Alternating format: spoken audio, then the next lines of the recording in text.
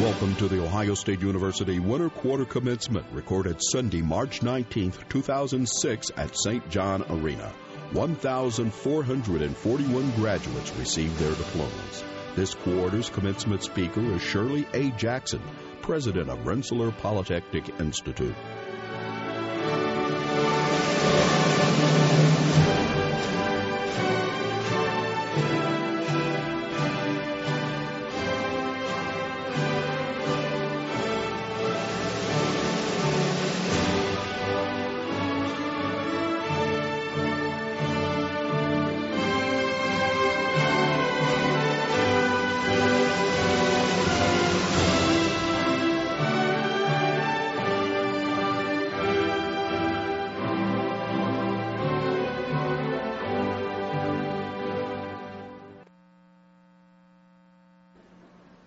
Ladies and gentlemen, it is my pleasure to welcome you to the 375th commencement of The Ohio State University. I'm honored to preside today at this important ceremony as the university bestows its academic degrees upon today's graduates. And now we recognize you, our first graduates from The Ohio State University in 2006. When you first came to Ohio State for orientation, and then when you finally arrived on campus in the fall, especially those of you who are graduating today with an undergraduate degree, you heard a clear message: get involved.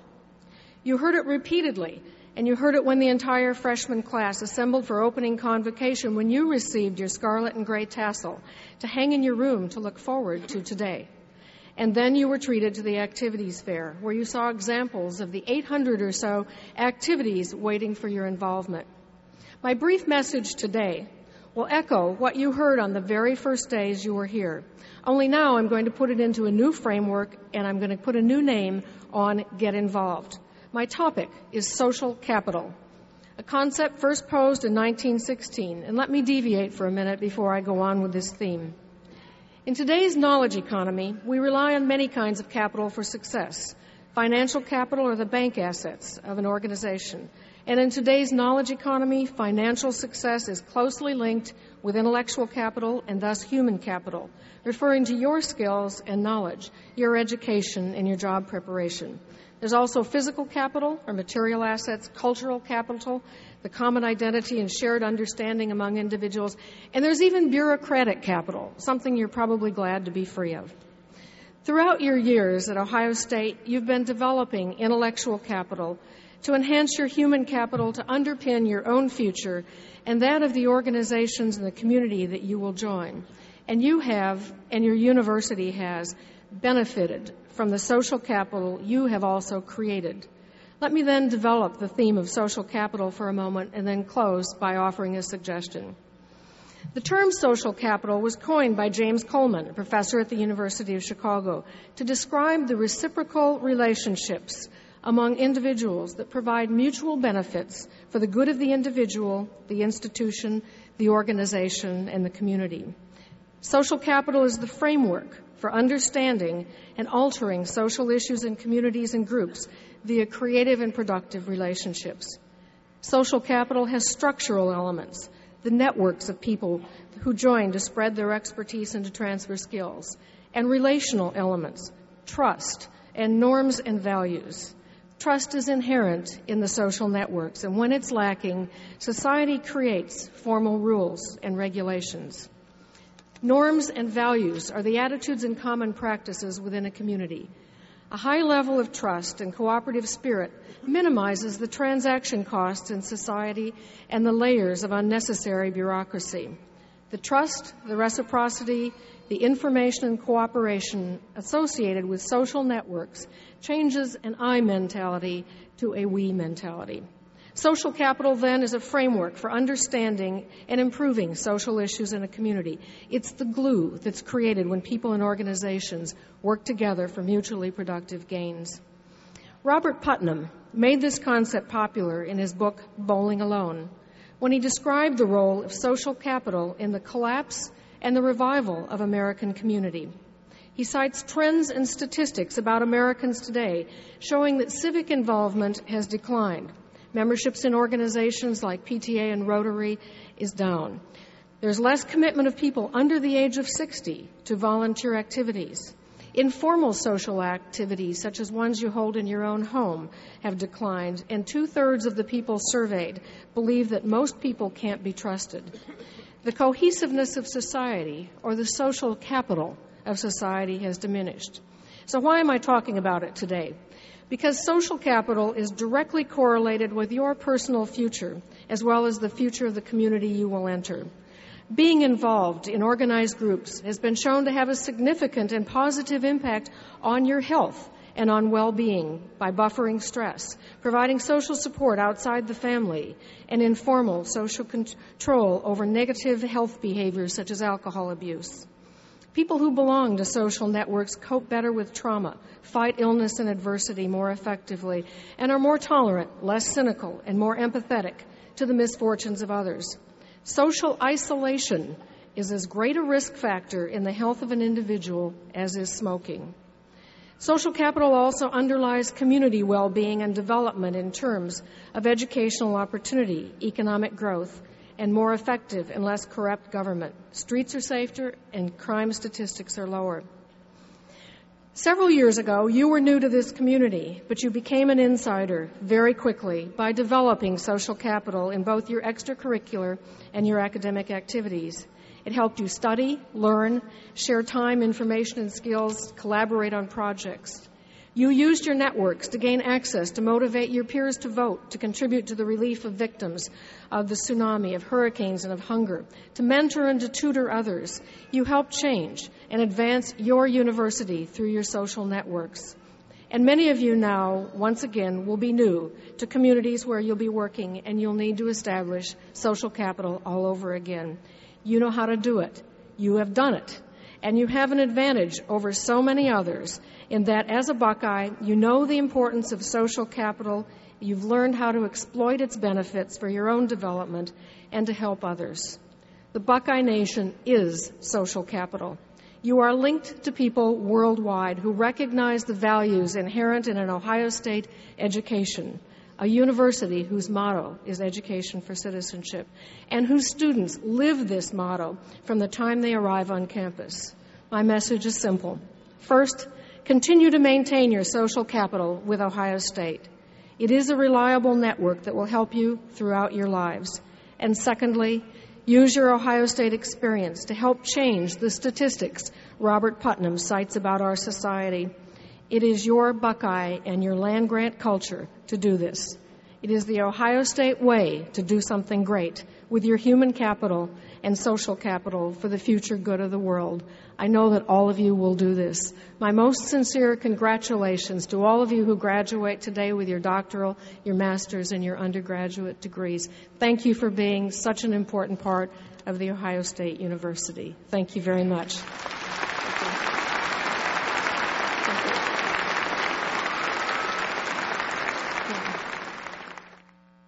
At each commencement, we ask a person of distinction to make remarks to our graduating class.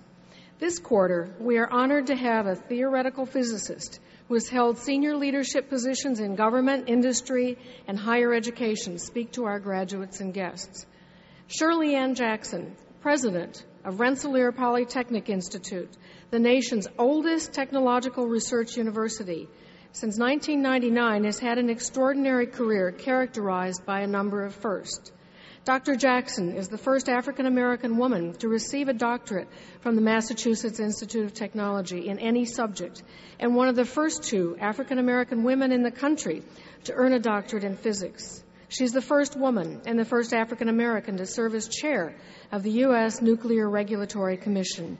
She's the first African-American woman to lead a national research university and also the first to be elected to the prestigious National Academy of Engineering. In 2002, Dr. Jackson was named one of the top 50 women in science by Discover magazine, recognized in a book titled 50 of the Most Inspiring African Americans, and named one of the 50 R&D stars to watch. She was inducted into the Women in Technology International Hall of Fame in 2000, into the National Women's Hall of Fame in 1998 for her contributions as a distinguished scientist and as an advocate for education, science, and public policy. Over the past 5 years, Dr. Jackson has worked to bring the national attention to what she has termed the quiet crisis in America, the threat to the United States' capacity to innovate due to the looming shortage of the nation's science and technology workforce. Dr. Jackson holds bachelor's degrees in physics and a PhD in theoretical elementary particle physics, both from MIT. Earlier in her career, she worked as a researcher in theoretical physics at AT&T Bell Laboratories and served as professor of physics at Rutgers University. She's the immediate past president of the American Association for the Advancement of Science, the world's largest general scientific society, and currently chairs the AAAS Board of Directors. She's a member of the National Academy of Engineering, a fellow of the American Academy of Arts and Sciences and the American Physical Society, and has advisory roles and involvement in other prestigious national organizations. Dr. Jackson also serves as a trustee of the Brookings Institution, is a life member of the MIT Corporation, which is the institution's governing board of trustees, and serves on the boards of Georgetown University and Rockefeller University. She's a member of the Council on Foreign Relations and serves on the executive committee of the Council on Competitiveness. She also serves on the board of directors of the New York Stock Exchange, the board of regents of the Smithsonian Institution, and as a director of several major corporations. It is my great personal pleasure, and indeed it is an honor, to introduce Ohio State's winter commencement speaker, Dr. Shirley Ann Jackson.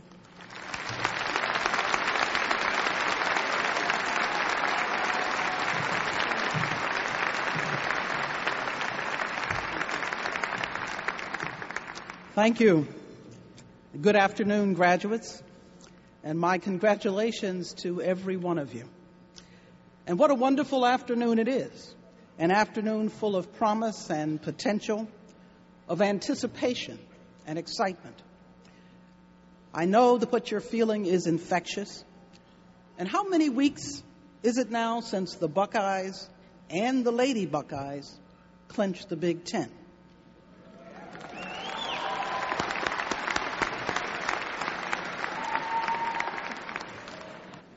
Your energy is evident. Cherish this moment and remember it always. Now, I cannot help but admit to just an iota of envy. Envy not only for your palpable sense of optimism and your pride in what you have accomplished, but also for the universe of possibilities which lies ahead of you. You clearly are restless to get out and to make a difference, to exchange cap and gown for the attire, formal or informal, of the working world or the graduate program. I understand how you feel. Your class will play leading roles in understanding and managing some of the most consequential challenges humankind has ever faced. Your generation and all those who follow will be enriched immeasurably by the progress which you and your contemporaries surely will make in confronting civilization's myriad challenges, such as understanding complex global climate trends, preserving biological diversity, promoting social justice, ensuring energy security, extending the frontiers of space exploration, and discovering new art forms which delight and inspire and which bring together people of all stripes. Mid-19th century novelist Nathaniel Hawthorne once said this of progress. I quote, "The world owes all its onward impulses to men ill at ease." In effect, Hawthorne was speaking about choice, about choices made and choices not made. His men ill at ease, and by the way, had Hawthorne lived a little longer to hear of the first woman graduating from Ohio State just 9 years after the college's founding in 1870, perhaps he would have included ill-at-ease women in his assessment. But Hawthorne's ill-at-ease individuals are identifiable by a clear characteristic. They recognize that their heritage, their legacy of family education, of socioeconomic background, of ethnicity, of gender, is theirs by chance. but that eventual success is theirs by choice. Now, when I was an undergraduate and still deciding on a major at MIT, a professor offered me this bit of advice. He said, colored girls should learn a trade. Colored girls should learn a trade.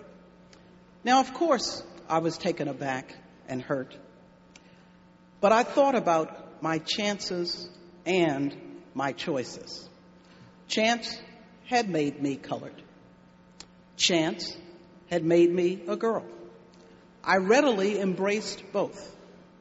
But as for the choice of trade, I chose physics. And thank you. And I have been trading very well in that domain and in the domain springing from it for these many years now. Chance is a two-faced chameleon. He always appears as both opportunity and obstacle. The anatomy of choice, on the other hand, is the ability to determine your fate by the selections you make. So when I was faced with the options to give in to ignorance or to go on to excellence, I chose the latter. I chose to persevere. From the moment we learn to navigate the chances we inherit or encounter, our lives become the product of our choices. It is up to each of us to make the distinction. Put another way, world changers are people who take the hands they are dealt and who consistently, persistently choose to act to better their odds. They understand very well that the selections they make determine the outcomes they will achieve. Now, I believe I'm speaking to a powerful gathering of world changers right now. In fact, I know it. I know it because as a scientist, I am familiar with the principles of probability and the value of data. The data tell me that every graduating class from Ohio State has contained an uncommon proportion of world-changing individuals. And the laws of probability assure me that your class will be every bit as influential as your predecessor classes. Look at the impact which Ohio State graduates already have had on the world around them. There is Dr. Michael Mays, now heading up the American Medical Association. There is Barbara Ferris, who founded the wonderful International Women's Democracy Center in our nation's capital. There are astronauts, Lieutenant Colonel Nancy Curry and Dr. Richard Linehan, a veterinarian who took part in a 2002 shuttle mission to install new cameras on the Hubble telescope. You have His Excellency, Dr. Amadou Lamine Ba, the biology doctorate, who is Senegal's ambassador to the United States. And there is Chris Wedge, the creative zest behind the successful animated movie Ice Age. These are just a few of the giants on whose shoulders you now stand. And there are many others. Do not forget the impact of those at Ohio State, from whom you have learned to question and to probe, to monitor and to record. Perhaps you were taught geological sciences by Dr. Lonnie Thompson, one of the world's authorities on the melting of glaciers and ice caps as a warning of rising global temperatures. 6 years ago, it was Dr. Thompson who dramatically shifted the global warming debate by predicting that the snows of Kilimanjaro likely will have melted by 2015. Now, he took a risk by making such a bold statement, but he got the world's attention. Thompson, Linehan, Curry, Ba, world changers all, and so very clearly shapers of their own successes. They and so many others from the Ohio State diaspora have built for you a sturdy platform from which to launch your lives, your careers, your contributions. However, it is crucial to have the skills and the outlook to take full advantage of today's tools and expectations.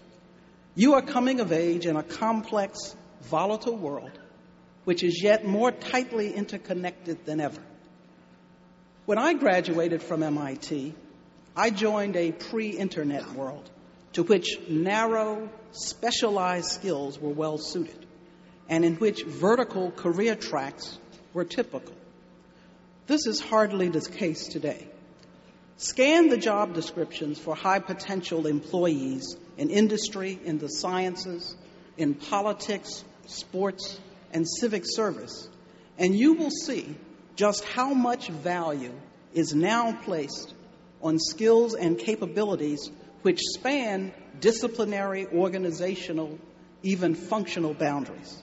And this is as true in Beijing as it is in Berlin or in Boston or here in the Buckeye State.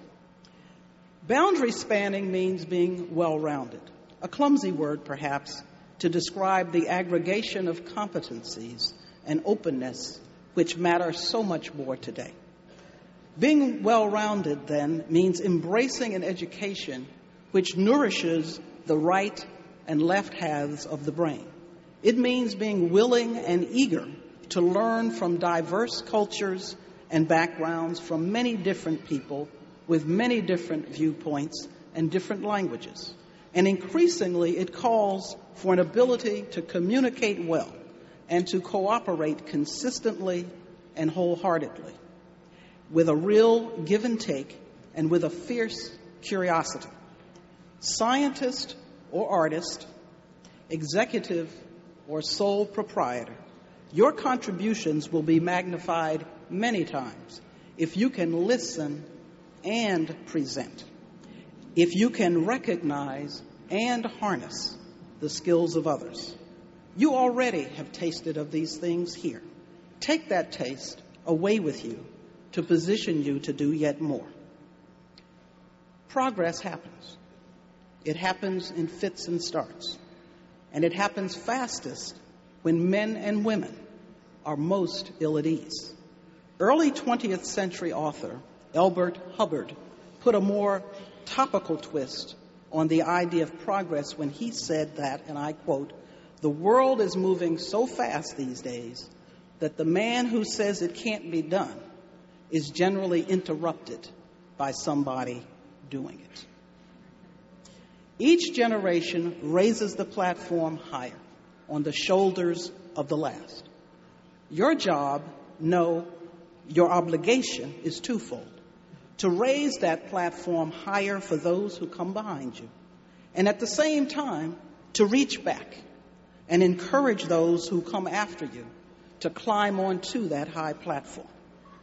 So look around today at your classmates, your fellow graduates, to see who will be creating the future, who will raise the platform. All of you. So I leave you with these final thoughts. Be aware of your potential always. Live up to your potential. Use it to surmount the uncertainties, the setbacks, which you assuredly will encounter, and continually expand your potential. You know, as I do, that your learning did not stop with your last class exam. You know, as I do, that you have so much more to do. Given that, why not leap for the stars? You may never catch one, but you will go far. Remember, heritage is by chance. Success is by choice. Congratulations and Godspeed.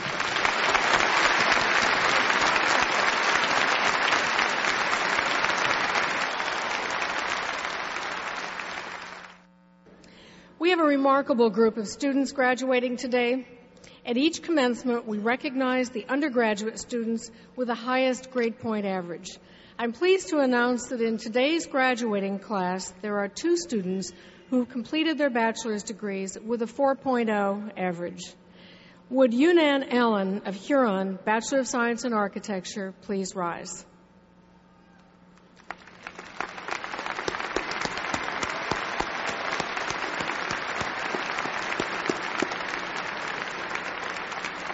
Thank you. And would Kristen Lohr of Springfield, Bachelor of Science in Human Ecology, please rise? Congratulations to both of you.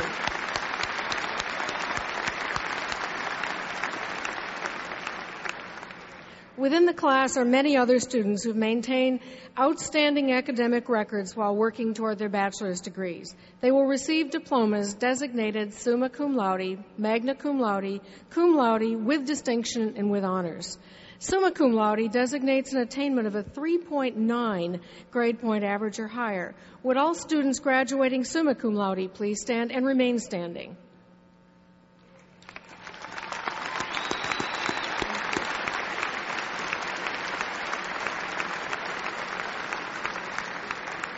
Magna cum laude designates those who attained a 3.7 grade point average or higher. Would those graduating magna cum laude please rise and join the others and remain? Thank you.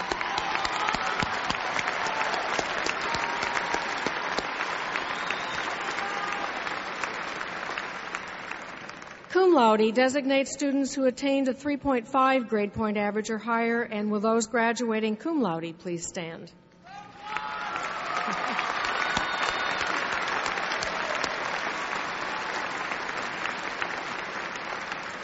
With distinction and with honors recognizes rigorous work completed in special honors programs in the colleges. Will students graduating with distinction and honors please rise and join them?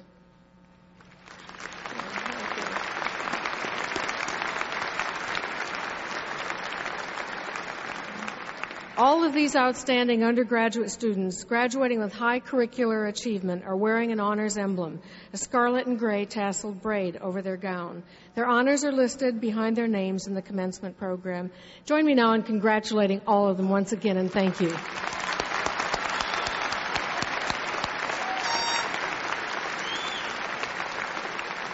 Thank you, and please be seated. I would also like to mention that several members of today's graduating class were cadets and midshipmen in the Reserve Officer Training Corps while as students at Ohio State. They're being commissioned as officers in our armed forces at special ceremonies during this weekend. Their names are listed in the commencement program, but would the newly commissioned officers now please rise so that we may also recognize you as well?